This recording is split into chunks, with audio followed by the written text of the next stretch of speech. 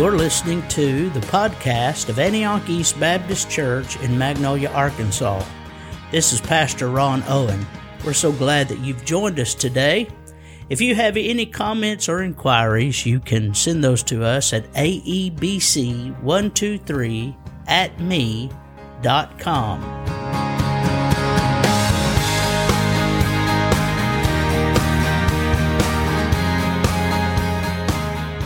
We're in Ephesians chapter 5 tonight, and we're going to start in verse 7 of Ephesians chapter 5. And we're going to talk about being children of light in a dark world tonight. That's the message. And I'm probably a little more nervous about this message than I've been about several others in the past, but mostly just because y'all don't have a clock up there, and I didn't wear a watch tonight. So I have no clue what time it is now. All I know is that a little bit later on, Brother Ron's going to start waving at me, and I'm going to say, I'm going to need 5 more minutes, Brother Ron. And we might repeat that 2 or 3 different times. But children of light in a dark world. We're in Ephesians chapter 5, and it is no secret to us that we're living in a dark world. In fact, by day, week by week, and moment by moment, it's becoming more and more evident, I think, to all of us, just how dark this world is. I think back to when I first acknowledged that God was calling me to preach. I was a teenager in 1998. I was 18 years old. 1998. And I think about the world of 1998 compared to the world of 2021. And there's a stark contrast here in just how much darkness is on display in our world. We're coming to a point where more and more people of this world are taking the things that God has said are evil and calling them good. And the things that God has declared are good and calling it evil. Now, I'm not saying there's more darkness in the world, but only that it's more evident. It's more easily seen. It seems to be more and more taking over in our world and in our communities and even in some of our churches. There are so many churches out there that proclaim to be followers of Christ, and yet what they preach is contrary to what the Scriptures teach. And even churches in so many places have begun to call evil things good and good things evil. Well, before we jump into the text of Ephesians 5, I do have one other verse I want to go through just in this introduction that gives me a lot of hope and a lot of encouragement in living in this dark world. And it's from John chapter 17, and it's an instance where Jesus is praying, and is praying for his disciples and praying for all those that would come after as well, basically praying for us. And here's what Jesus prayed. He said, I do not pray that you should take them out of the world, but that you should keep them from the evil one. They are not of the world, just as I am not of the world. So sanctify them by your truth. Your word is truth. You sent me into the world. I also have sent them into the world. So Jesus prayed for us in this dark world, but he didn't pray that we'd be taken out of this dark world. He didn't even pray that we'd be protected from the dark world necessarily. He prayed that we'd be kept from the evil one, but he prayed that we'd be sanctified by truth. And then he defined that truth. Your word is truth. So tonight, what I want us to do is I want to look at some of this word that is truth and use it, pray that God would open it to us and reveal to us just how we are supposed to live in this very dark world. Well, let's go ahead and read our passage for tonight. I'm going to ask you to stand with me as we read this from Ephesians chapter 5, starting in verse 8. The Apostle Paul writes, You were once darkness, but now you are light in the Lord. Walk as children of light. For the fruit of the Spirit is in all goodness, righteousness, and truth, finding out what is acceptable to the Lord, and have no fellowship with the unfruitful works of darkness, but rather expose them. For it is shameful even to speak of those things which are done by them in secret, but all things that are exposed are made manifest by the light. For whatever makes manifest is light. Therefore, he says, awake, you who sleep. Arise from the dead, and Christ will give you light. Let's pray. Father, we thank you for your word of truth. We thank you, Father, for this word that will protect us and show us how to live in this darkness. And God, I pray that you would open it and illuminate it for us this evening, Father, that we may see your truth and know it and accept it and live it, Father, in the days ahead. I pray that you would help us to be good witnesses, to be the light in this darkness. Father, I pray your Spirit would lead through this evening. I pray that you would lead and speak through me tonight, Father, and just let us hear clearly your word, your message. Forgive our sins. Draw us close to you, Father. Help us to serve you better. Help us to love you better and to be more like you. We pray these things in the name of Jesus. Amen. Amen. Here's the sermon in a sentence. This basically you wrap the whole message up into one sentence, and here it is. We're supposed to walk as children of light in the dark world, exposing the deeds of darkness. That's where we're going tonight. That's what we're talking about tonight. That's what we're going to examine and go into. We are to walk as children of light in the dark world, exposing the deeds of darkness. Now, the first part of that is that we're supposed to walk as children of light in this dark world. And that was verses 8 through 10. I find it so amazing sometimes what the authors of Scripture don't say. To me, sometimes amazes me more than what they do say. Paul did not say you were once in darkness. He didn't say that you're now in light.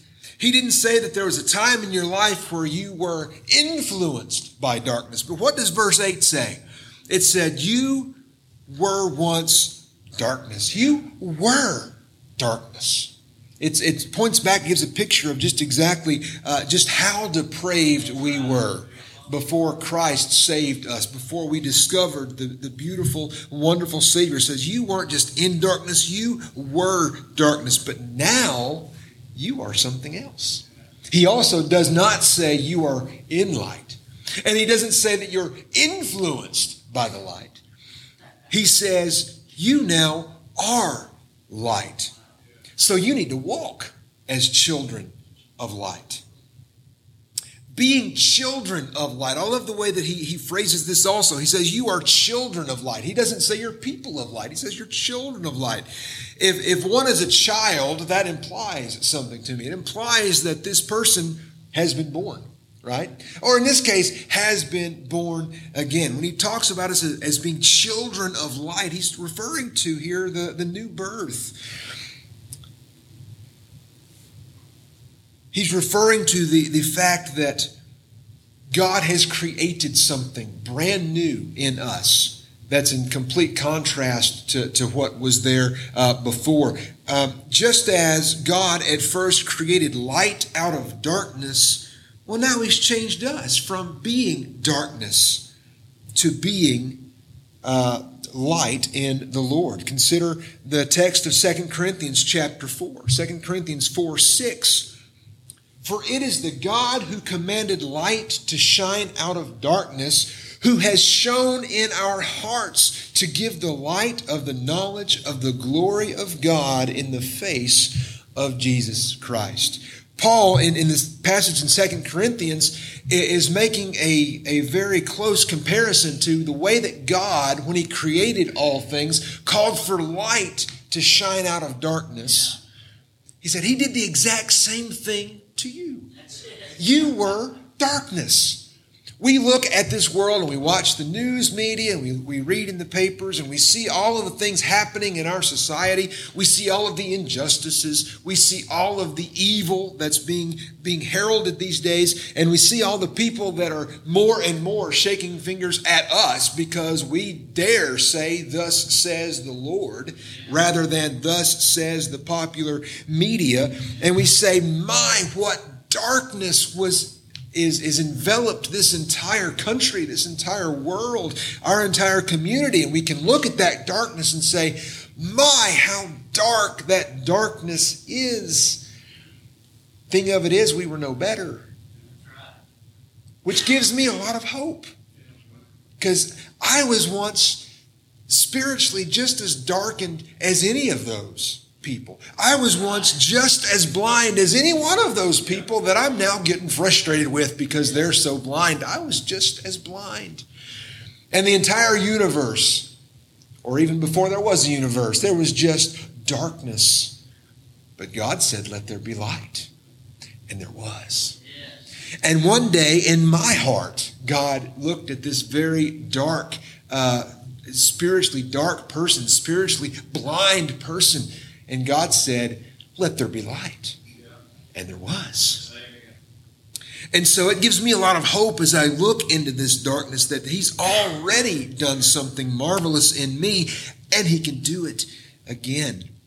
Being in light as opposed to being in darkness, also it implies this idea of having sight.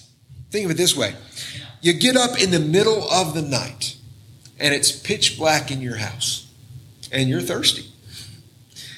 How many of y'all are going to turn on a light switch before you walk down the hall to go to the kitchen and get something to drink? Or how many of you are going to say, well, I know this house. I've lived here 30 years. I know where the hallway is. You might not know where the cat is sleeping tonight is the problem with that, okay? Or the dog or whatever it is that you have in your house. We turn on the light, right, so that we can what? See.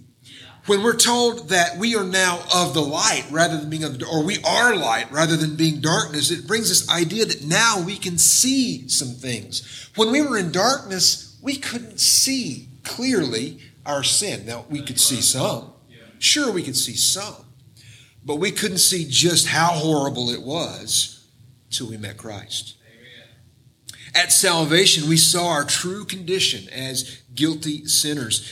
We saw the all-sufficiency of Jesus. We saw how His death on the cross covered all of our sins. We gained a new understanding of God's Word, a new desire to know who God is and what His truth is.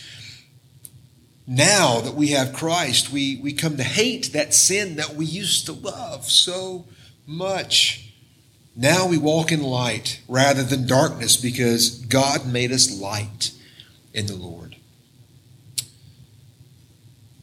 What I'm trying to get at here is,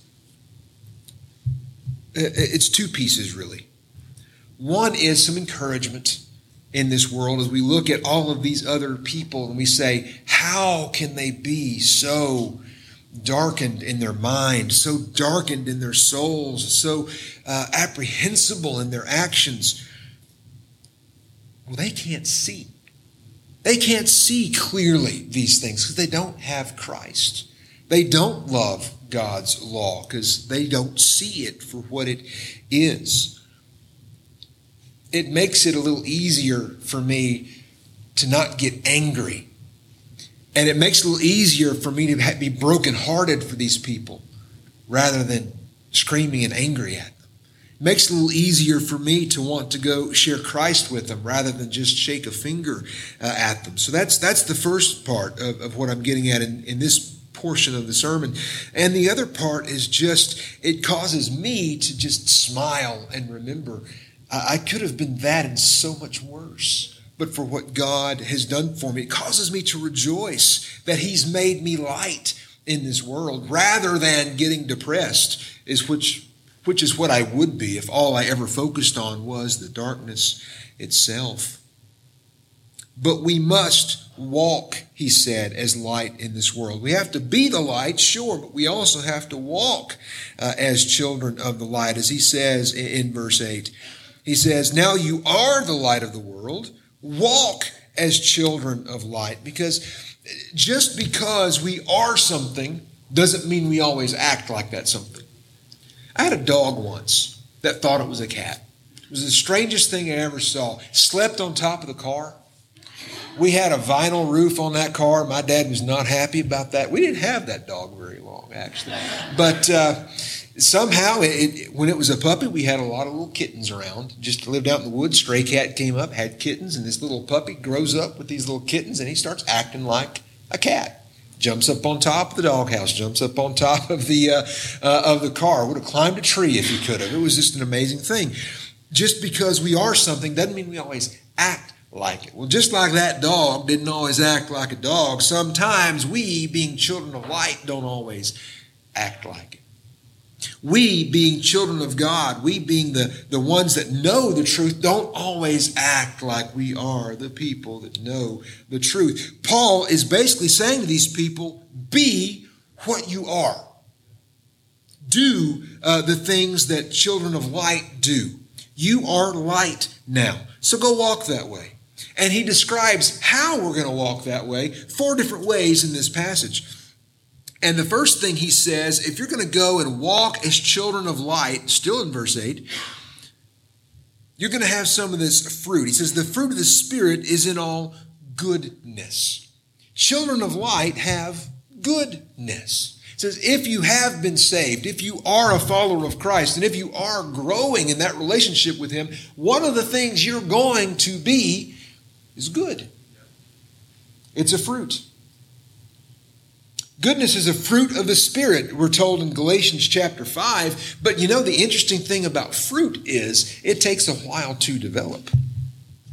Now, there's a lot of passages in Scripture that talk about fruit. Jesus talked about fruit some, and he talked about how you'll know the tree by the fruit that it bears. But also just this idea that fruit is something that comes with time. I've known people that got saved, and there were some instant changes in them. There were some vices they were able to put aside immediately. And there were some sin they were able to overcome immediately because of what Christ has done for them. But most of us are on a pretty long journey to overcoming some things. Most of us are on this journey of sanctification that it's going to take some time before this thing falls away and before we truly embrace this other thing. And I'm just thankful that God is still working with us on those things. Here's what I hope for day by day. I'm thinking, God, I hope tomorrow maybe I can be just a little more, and to borrow a word from the pastor, tomorrow I hope I can be just a little more gooder than I was today, right? I really hope tomorrow I can be just a little more gooder than I was today. What if I'm not? What if I'm not any better tomorrow than I was today? What, in fact, if I'm a little worse? What, in fact, if over the course of days and weeks and years I retreat from the light rather than running into it, that I find myself drifting farther away from Christ than closer to Him? Well, there's a lot I could go into on that one. That I'm just not going to at this time. I'm just going to look at our witness in the world, our effectiveness of being light in the world. If we know what we're supposed to do and choose not to do it, we're not going to be a very effective light in this world. There's a quote I heard a long time ago. I use this quote. In fact, I used this quote last Sunday morning in Sunday school. I heard it a long time ago. I don't remember who said it. I'd give credit if I could. But I heard it at the beginning of a song a very long time ago when I was a teenager. And the quote goes like this. It says, the number one cause of atheism in America today is Christians who acknowledge Christ with their lips and deny Him with their lifestyle. That is what the unbelieving world finds unbelievable. Now, we look at this world and shake our head and shake our finger and we say, my, how very dark it's become. Well, if we're not following Christ, and if we're not showing them what the light of Christ looks like, we can't really expect it to get any better. That's right. Yeah. We're not going to change this world by screaming and hollering. We're not going to change the world by cursing the darkness. But I believe God will use us to change the world if we'll just stand up and be His light in this world as He called us to be. Paul said, you've got to walk as children of light. That involves doing good things, goodness, having this fruit of goodness in your life. He also talks about righteousness. We will be righteous if we walk as children of light. Righteousness refers to conforming to God's righteous standards that are set forth in His Word. A righteous person is someone that's upright before God. And none of us are going to make that completely. I'm not trying to tell you that if you're walking as light in the world, you're the kind of guy that just always fulfills all the letter of the law. That we're not going to, but we're striving that direction.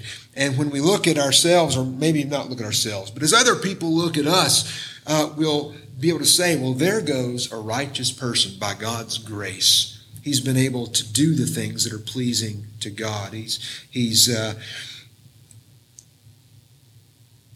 righteous person is upright before God and before others. He's the kind of person that is fair, the kind of person that treats others in fairness and in justness and in kindness. Paul said, you got to be that kind of person if you're walking in light. Also, people that are walking in light will be people of the truth, he says. Goodness, righteousness, and truth. We're in verse 9 at that point. We'll be people of truth. Now, people of truth stands in direct contrast to everybody else, pretty much, of this world. The lost people, they're deceived, and they're deceiving one another. Paul mentions that in just the previous chapter, in chapter 4. I'm going to look back to chapter 4, verse 22. Well, I'm going to back up to verse 20, actually. He said, you have not learned so in Christ, if indeed you have heard Him and have been taught by Him, as the truth is in Jesus, that you put off concerning your former conduct of the old man, which grows corrupt according to the deceitful lusts, and be renewed in the spirit of your mind, that you put on the new man, which was created according to God in true righteousness and holiness. He's giving us this idea that there is something different now. We've put off the old man. What was that old man? He said that old person you used to be before you were saved was deceived by those deceitful lusts. Well, that's a good description of the entire world as they're going about. They're just deceived. Now, some of them deceive intentionally, but others of them deceive because they themselves have been deceived. Well, how do you combat that? A world of people that have been deceived and don't even know it and are deceiving others and perhaps don't even know it. How do you combat that? By being people of truth. We stand up and we say, I have discovered what the truth is. It's been revealed to me in God's Word. Some people are going to scoff at that and they're not going to believe that. And they're going to call us all kinds of things. That's okay. That doesn't affect what the truth is. Some people are going to deny that there is such a thing as truth. I saw a clip of some kind of an advertisement for a show that Oprah Winfrey is in, and I don't remember any of the details about it. She's interviewing someone. And in this little clip, it's just an ad. It wasn't the whole thing. It's just a little ad. In this ad, she's speaking to this person, and she says, now, why are you coming out at this point to tell people your truth? And I've heard that term so many times, your truth. There's no such thing as your truth. Your story, perhaps, sure. Your experience, sure. But not your truth. Truth is just truth. But our world is denying that more and more. Our colleges and universities are denying that more and more. There are things that can be true for you and not true for me. Folks, truth is truth. Yeah. The light switch is either on or it's off. What is truth? Jesus said, your word is truth. Yeah. So if we're going to combat all of the deceitfulness of this world, we need to be people of the book. Yeah. People of the truth. This is the second time I think I've ever preached from a Kindle, maybe the third, and it just turned off. There it is. Okay, very good. Lovely. People of the truth. We are supposed to be people of our word. If we can't keep our word, why would the world trust this word that we tell them is truth and they ought to go after? We have to maintain our integrity in all things. We shouldn't have anything to hide because we walk in the light and we're the people of the truth. He also says that we're going to learn how to be pleasing to the Lord. We don't get to determine what pleases the Lord. And we get confused on that quite often when we come to a worship service. I've loved these worship services. I've loved the mix of some old wonderful hymns, some new songs like we had this morning, some new techniques to learning and performing these new songs as we had this morning. I love that we just had this meeting with teenagers about picking up instruments and learning how to play them for the glory of God. That's marvelous because I've seen so many churches that were against so much of that.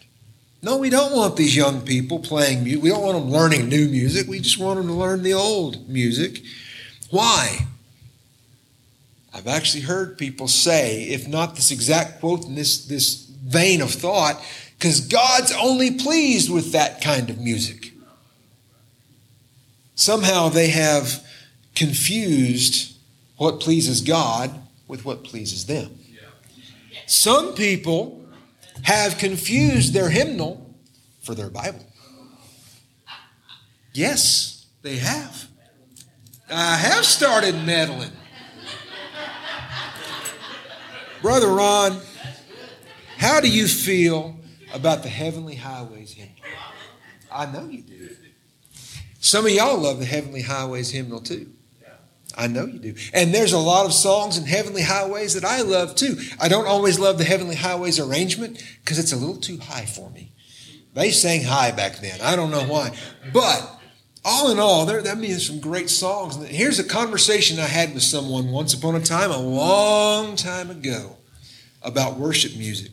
And this person basically said, if it's not in the Heavenly Highways hymnal, it's not good music. Okay? Are you saying that all of the songs in the Heavenly Highway hymnal are good worship music? He said yes, or I don't remember now who it was I was talking to. I remember the conversation, but I can't remember a face. That's probably a good thing, all right? This person said something to the effect of, if it's in the Heavenly Highways hymnal, it's good, and we ought to be using it for worship, and just that. I said, okay. Have you ever sung Ain't It a Shame? Are you familiar? My favorite Heavenly Highway. I know it is. Can you sing it for us? I've never heard the tune. I've never heard anyone sing this song. But in the first edition of Heavenly Highways hymn, you find this gem. Okay, Ain't It a Shame? It starts off pretty good. Okay, start off pretty good. Ain't it a shame to work on Sunday?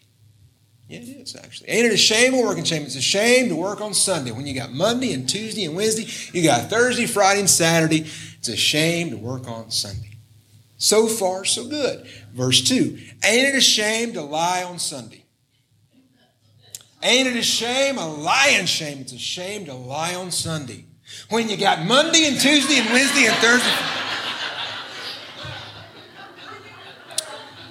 There's one about joyriding, and I don't know what that means exactly. I guess that's okay. I don't know. Are we against that? I don't know. Did you steal the car to joyride? I don't know. But then there's one on gossiping. It's a shame to gossip on Sunday. It's a gossip shame. When you got Monday and Tuesday and Wednesday and Thursday. Oh. We've gotten very confused about what pleases us and what pleases God. Given that evidence, do you think we can say that God is only pleased by songs from Heavenly Highway hymns? I don't think He's pleased by that one. Or can we say that God's pleased by all of the songs in any given hymnal? I don't think so. But we get so very confused about what truth is. The truth is, whatever we sing, it ought to affirm this and this only. We need to be very careful about that. And every other part of our life. I pick on music because it's just so easy to do. okay? But in every part of our life, we have to be people of truth, people of the book. And the last thing he mentions in this little section is that we have to learn to be pleasing to the Lord. We don't get to determine, I was already there. We don't get to determine what pleases God because of our feelings. Because our feelings fluctuate. Our emotions, they come and go and they turn. But God is what theologians call immutable. It means unchanging. The things that pleased God before will please Him again. Amen. When God wrote in this book, these are the things I love, He loves them still. When He wrote, these are the things I detest, He detests them still. We learn to be pleasing to the Lord. If we're to be children of light, walking in light, we learn to please the Lord based on what He's revealed about Himself in Scripture, and Scripture alone, Brother Ron, Scripture alone. That's all the first point. How much time I got left? No. As children of light in this dark world, second point, this is a 2-point message, by the way, so don't get too worried. We are to expose the deeds of darkness by our godly lives. Exposing the deeds of darkness. Let's read verse 7 one more time. That's the one we started with. Therefore, Paul said, do not be partakers with them. Why? Because you're something completely different from the rest of this world. You're something other. He goes on in verses 11 to 14, and I'll just hit those again right quick as a reminder. He said, have no fellowship with the unfruitful works of darkness, but rather expose them. We're supposed to expose the darkness, not to join it. 2 Corinthians chapter 6, Paul also gave us this. 2 Corinthians 6, starting in verse 14, he said, do not be unequally yoked together with unbelievers. That's pretty straightforward. That's pretty clear. Don't be unequally yoked. It means to be connected to. A lot of times we use this in reference to perhaps romantic relationships and marriage, but it goes beyond that too. Paul said, don't allow yourself to be so tied to an unbeliever that unbeliever has the power to pull you off course. Yeah. He goes on in this passage, what fellowship has righteousness with lawlessness? What communion has light with darkness? What accord has Christ with Belial?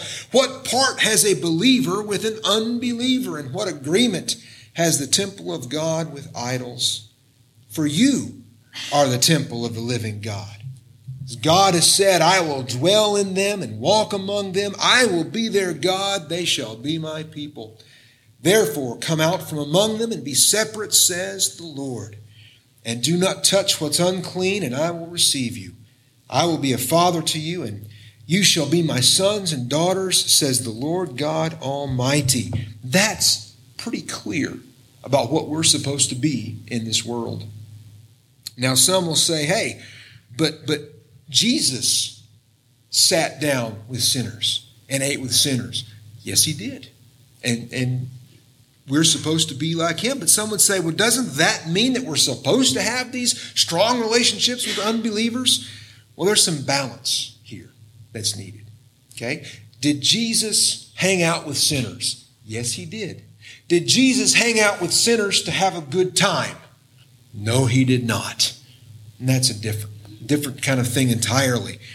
Some people have these close relationships with lost people, that they have them into their homes on a regular basis, and they allow these unbelievers who are deceived and in darkness to pull them off of the path that we've been told to walk, and they will explain that away by saying, well, Jesus was a friend of sinners, and I'm a friend of sinners too. Jesus was a friend of sinners so that He could tell them the truth, so that He could give them the gospel of the good news. We have, Janelle and I, my family, we have some friends that a lot of people have been surprised that are our friends. We've actually been asked at different times, or a statement has been made, I'm surprised that this preacher is hanging out with these people. And my response to that has been, well, that's exactly what Jesus did, for the purpose of telling them the truth. not just to have a good time, not just to be entertained, but rather to give them the gospel. So that balance is needed. We have to maintain a proper separation from the world. We can't just hole up in this church and never talk to lost people. They need to hear the gospel. At the same time, we can't be so intertwined with them that they pull us away from the things God's called us to do. We have to have that balance. Jesus maintained that balance, and it was not difficult for him. Oh, but it's difficult for me. But still, if we're going to imitate Christ, we maintain that proper balance. We maintain that proper contact with the world.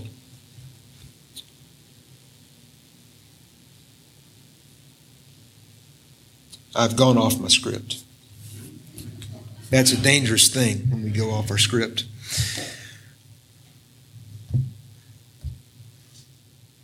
I think I've decided I like paper better. 1 Peter chapter 4. 1 Peter 4, 3 and 5. For we have spent enough of our past lifetime in doing the will of the Gentiles, when we walked in lewdness, lusts, drunkenness, revelries, drinking parties, abominable idolatries. In regard to these, they think it strange that you do not run with them in the same flood of dissipation, speaking evil of you. They will give an account to him who's ready to judge the living and the dead. We can't run with them in all of these things, but we do have to be around them enough to show them the light of Christ. Matthew 5, verse 16, and this is the passage I'll be ending with tonight. Matthew 5:16, Jesus said, "Let your light so shine before men that they may see your good works and glorify your Father in heaven." It almost sounds like Jesus and Paul were reading from the same book. They will see your good works and glorify your Father in heaven. You know that every time Jesus spoke, he backed up his words with love. That's why he was in the house of the sinners, the house of the tax collectors. That's why he allowed a woman with a bad reputation to come and to clean his feet, because his words were backed up by his love. We need to be bold to identify ourselves with Christ verbally when we're pressured to compromise our convictions, when we're told that our beliefs are outdated, when we're told that the world has changed and these things are not wrong anymore. We have to be bold to speak. This is what God said.